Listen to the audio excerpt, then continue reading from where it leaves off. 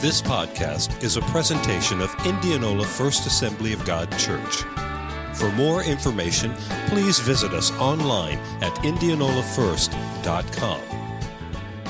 Well, we've been in a series for the last several weeks. This will be the third week, and that we've called 7:14, and it's a series based off of the great revival verse found in 2 Chronicles 7:14.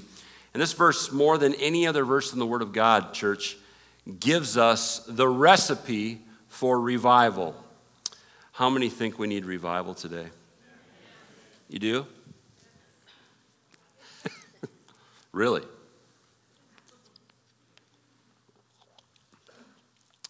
Because there's some conditions that have to be met for the promise of this verse. And so when we read this verse, it just nails us between the eyes. It hits us right here in the heart if you hear it. 2 Chronicles 7:14, that verse does say, if my people, God's people, who are called by my name, Christians, will humble themselves and pray and seek my face and turn from their wicked ways, then will I hear from heaven and forgive their sin and will heal their land. And church, when I say, do we need revival? And we get an amen, yes, we need revival. That sounds like a lukewarm response. That sounds like a liturgy, church, where we just say, and all God's people said, amen. Do we need revival? Yes. Hallelujah. We need it. I mean, that word in itself should spark some kind of energy in you that says, yes, we need it. We need it now. That scare anybody? I hope so. We need it. And I think the church has gotten used to saying we need revival. It's become a religious word rather than a word that is absolutely Holy Spirit driven and one of those things that we absolutely need. We just get kind of callous to things after a while, don't we? We need a healing in our land. We absolutely do. Not just politically, but spiritually. In fact, the only way to see political change, how many know we could see a little bit, we could use some political change, right? Yeah. The only way to see that is to first have a spiritual renewal or revival. And again, revival is taking that which has been alive at some point and now is dead and reviving it, bringing it back to life, breathing new life into it, seeing it come alive again so that it's not dead anymore.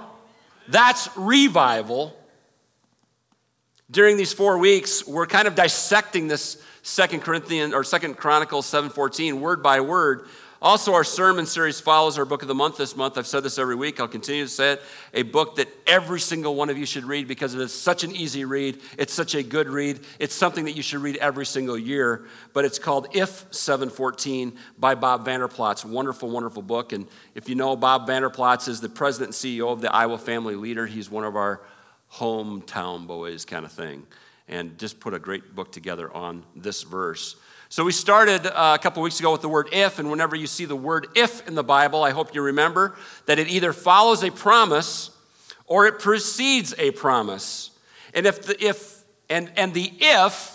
if points to the conditions of that promise. It always does. This is to say that the promises of God's word always have conditions attached to them.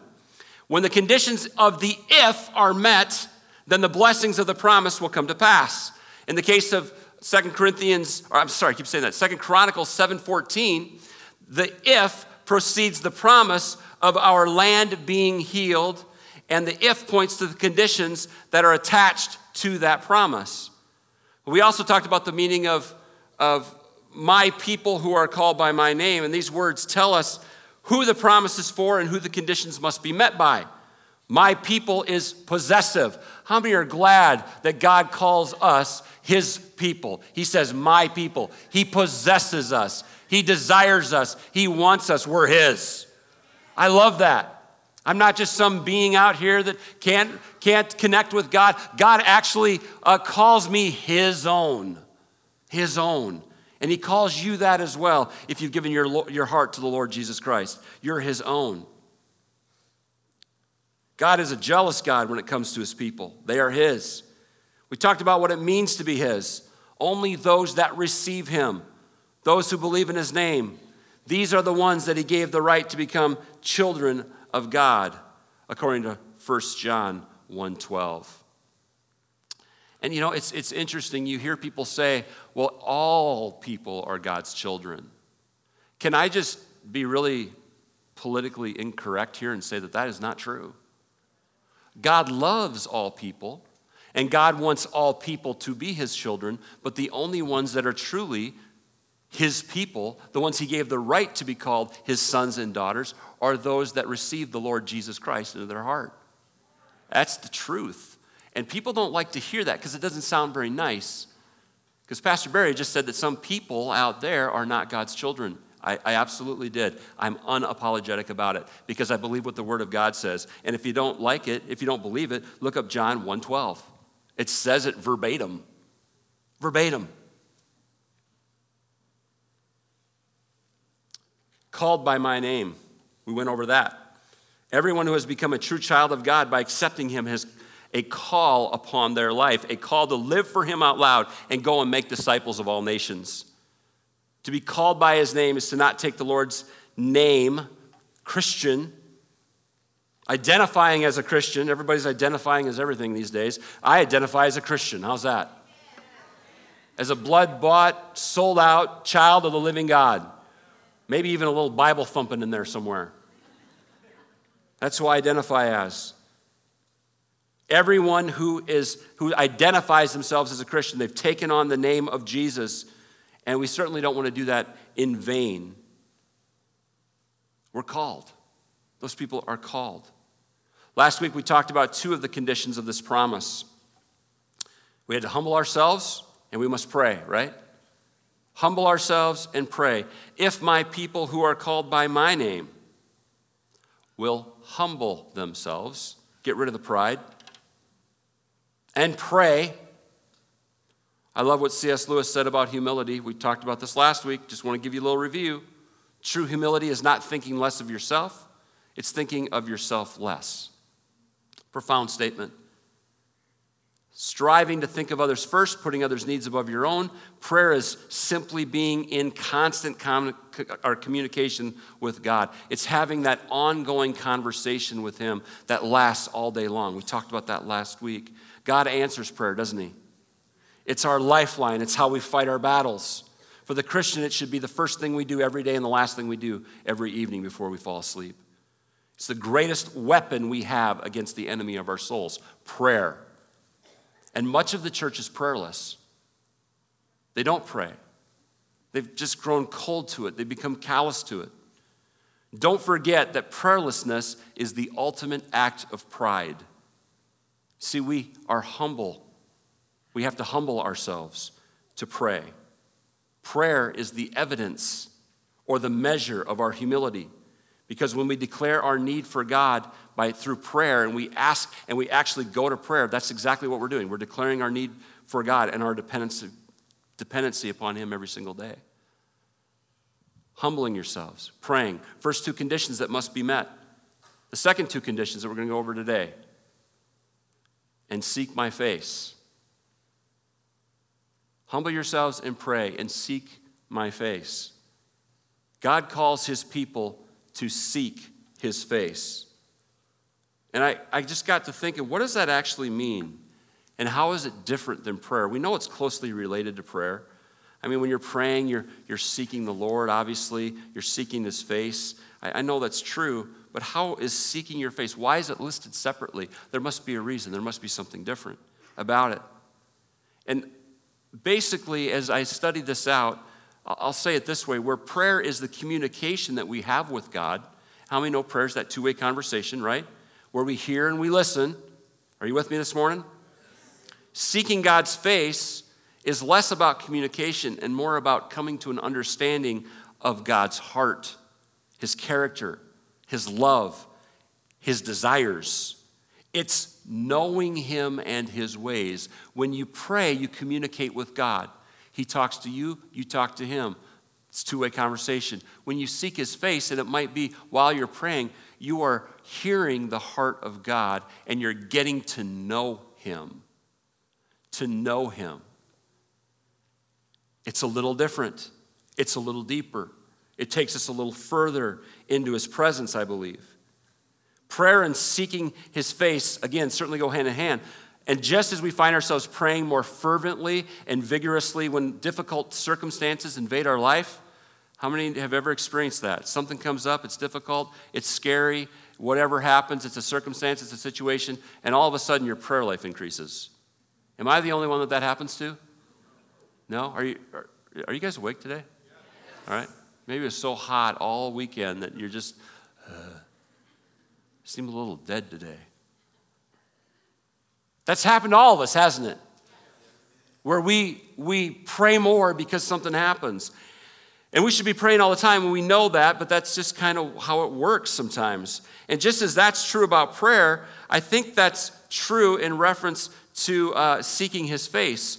When we personally go through overwhelming situations, we tend to seek out his heart and press into his presence to try and just even catch a glimpse of his ways, to understand him more deeply. I don't understand what's going on, God. I don't understand why this is happening. I don't get this circumstance. I don't get this situation. It's overwhelming to me, and we just find ourselves more than even praying. We're trying to figure God out, and we're seeking his face. We're trying to get to know him. You see the difference? Trying to get to know him. Closely related, but they are different. And it's a natural thing to do. King David did this. In Psalm 27:4, he said, "One thing I ask from the Lord, this only do I seek, that I may dwell in the house of the Lord all the days of my life." He's talking about being in the presence of God, to gaze on the beauty of the Lord and to seek him in his temple. That's a pretty profound statement of a guy who was the king. I mean, he's the greatest king that Israel ever seen. And they loved him for it. And he says, only one thing I ask from the Lord, this only do I seek, that I may dwell in the house of the Lord. I want to be in church all day long, every day for the rest of my life. I want to be in God's presence, is what he's saying. To really gaze upon the Lord's face, to seek his face, and seek him in his temple. 27:8, just a few verses further into the chapter, says, David says, "As my heart says of you, seek his face. Your face, Lord, I will seek." David knew the key to seeking the Lord's face. And notice that David's focus is to seek God's presence, to stay in his presence. And when that is your priority, church, when you make it your priority to seek God in his face, everything else falls into place. That's the way it works. It's the secret that David knew oh so well. And so many of us within the church today miss. Church is something we schedule. It's not something we live. It's something we do one day a week instead of walking and being God's people and staying in his presence continually, day in and day out. It's so easy to be distracted by everything going on in our busy lives. Seeking the face of God always aligns our priorities with God's will and his priorities. Did you know God has priorities? Anybody awake today? Man, you are just quiet as can be. You know, maybe you all got too much sleep because all the kids are at camp this week. We have 52 kids at camp this week. Isn't that awesome? Praise the Lord. Little kids. And there's still some downstairs, I believe, but there's not quite as many. They're all at camp. Everybody got extra sleep and now they're tired. But seeking the face of God always aligns our priorities with God's will and his priorities. It's so easy to be distracted by everything. Truly seeking his face and knowing his heart, making that your priority, aligns your life with Jesus and his will. To know his heart. To not just pray and give him your list of things you want and desire and then listen and hear him a little bit. It's to seek his face. It's to stay there until you know that you know that you know that you know that you know that you've heard the voice of God, that you know his heart, that you know what his desires even are, his priorities, all of that.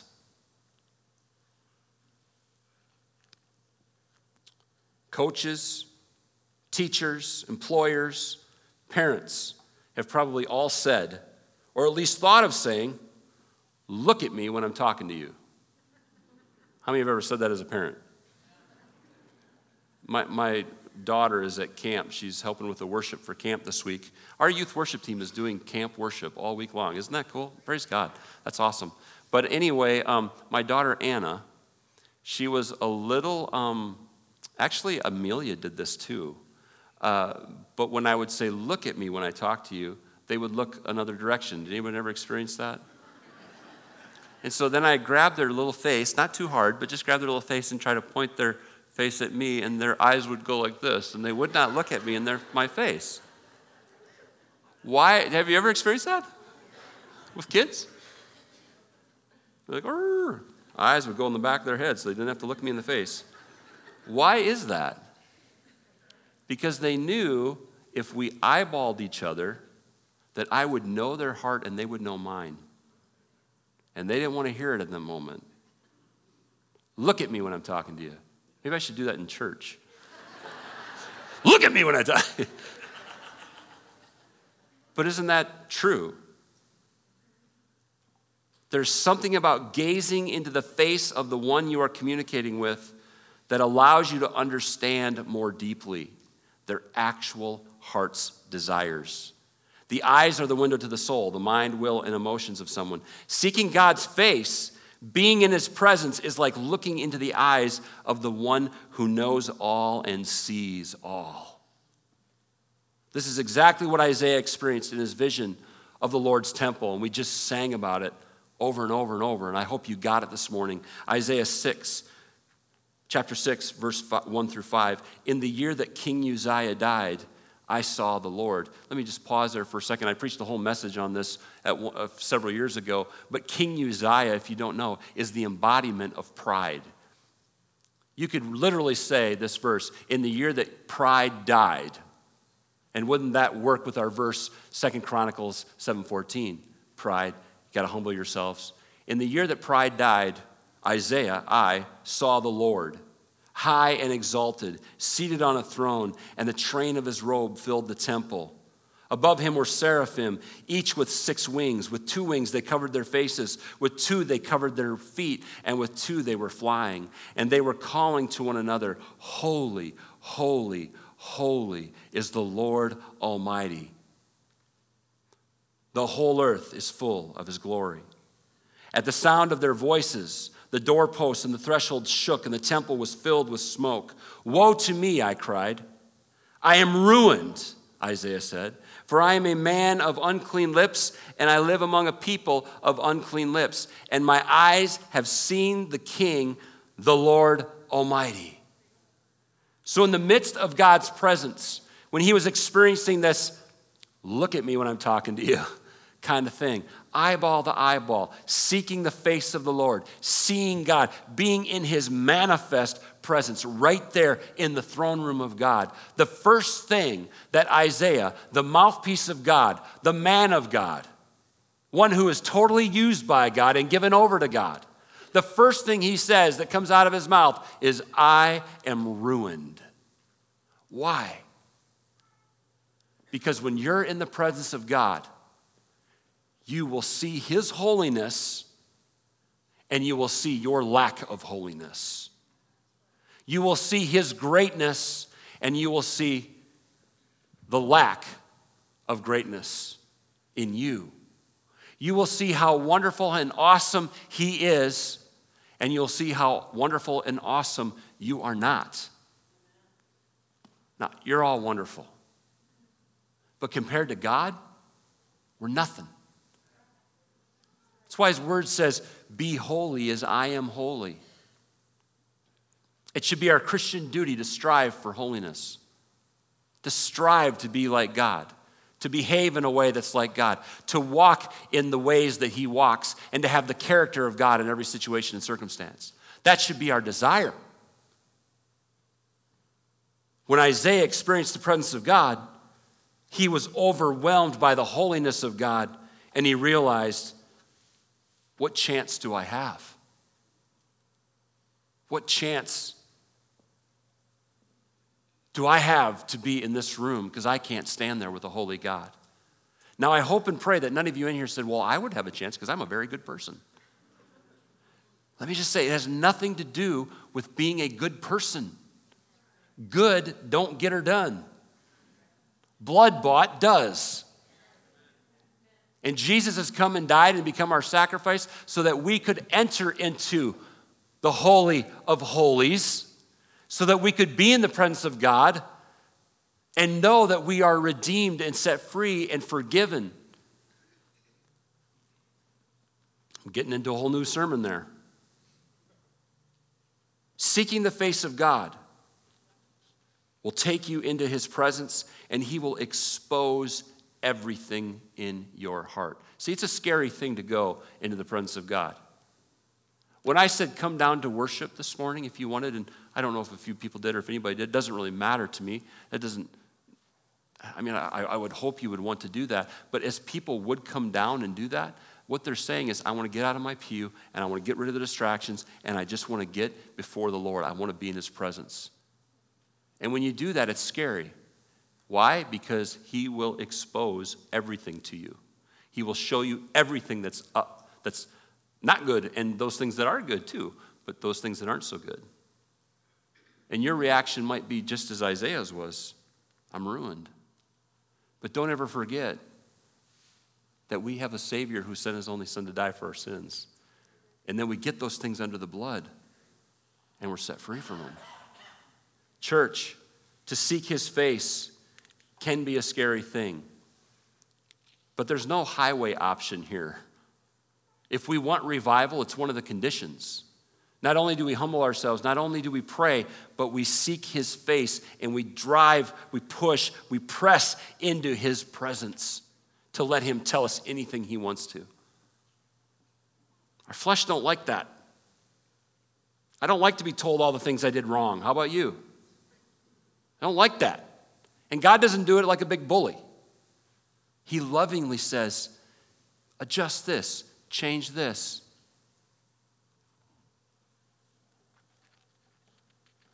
There's one more condition that has to be met. It says, and turn from their wicked ways. And that's kind of what we're talking about already, isn't it? It's important to remember who this verse is directed at.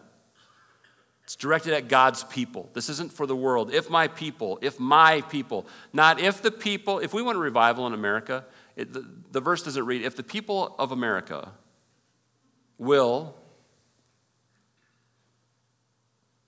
humble themselves and pray and seek my face. No, it says, if my people, those who have accepted Jesus Christ as their Savior. So when God says that one of the criteria, one of the conditions to this promise is that his people, his own possessions, would turn from their wicked ways, he's absolutely talking about you and me. And most of us don't think of ourselves as wicked. I mean, stand up if you're wicked. Nobody stands up.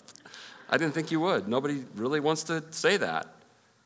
But God, again, isn't talking about our pre-salvation condition here. He's talking about our current condition, our sin, our wicked thoughts, our wicked actions, and our flesh that often gets in the way of fulfilling its gluttonous desires.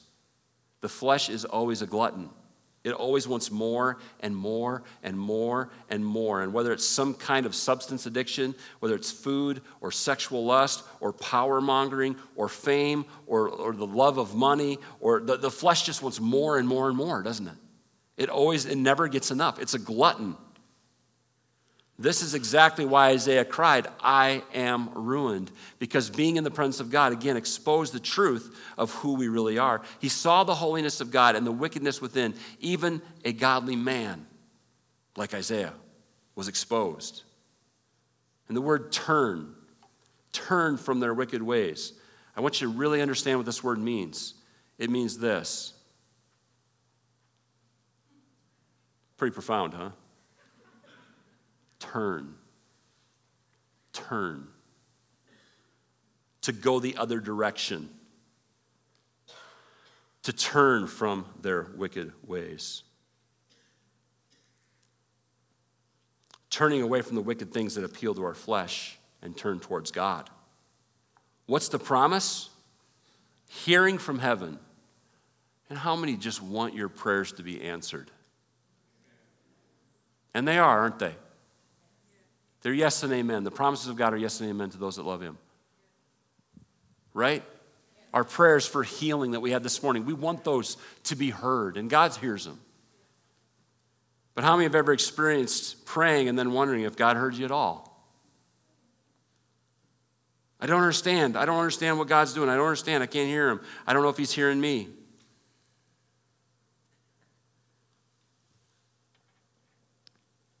Hearing from heaven is a promise in this verse. When the 4 conditions are met, what are they? Humble ourselves, pray, seek his face, turn from our wicked ways. Then, and then only, will he hear from heaven. He'll hear our prayers from heaven. He'll forgive our sins. And when he forgives your sins, they're gone, man. They're completely wiped out. And he'll heal our land. Hallelujah. It's a magnificent promise that we will go more deeply into next week of what that means. But the conditions of this promise can't be overlooked. Again, humble yourselves, pray, seek his face, and turn from your wicked ways. And God wants us all to experience that Holy Spirit revival that would be poured out on our city and surrounding area. He always keeps his promises, but we must meet the conditions of those promises. What would Indianola look like? What would Warren County look like? What would Norwalk? What would Winterset? What would Cummings and Knoxville and all the towns in between? Parole. Is that really a town? Truro. Peru. I mean, it's funny how Iowa can't get their own town names, isn't it? It's like, it's Peru. No, it's Peru. Yeah, you don't say Peru, it's Peru. Okay. All these surrounding towns, what would they look like if revival really came? I'll tell you what will happen, number one. People will come to Christ in the masses. And that excites me. Miracles will be poured out, and we will see God move. Signs and wonders will follow those that believe. There's a lot of believers, and there's not many signs and wonders following them. Why is that? Maybe the conditions of this recipe for revival verse aren't being met. Maybe the church isn't humble. Maybe the church is arrogant. Maybe the church is elitist. Maybe they're not praying. The average Christian prays 7 seconds a day, I've been told. I don't know if that's true. I don't think that's true in this church, but the average Christian prays 7 seconds a day. That might be a reason signs and wonders don't follow those that believe.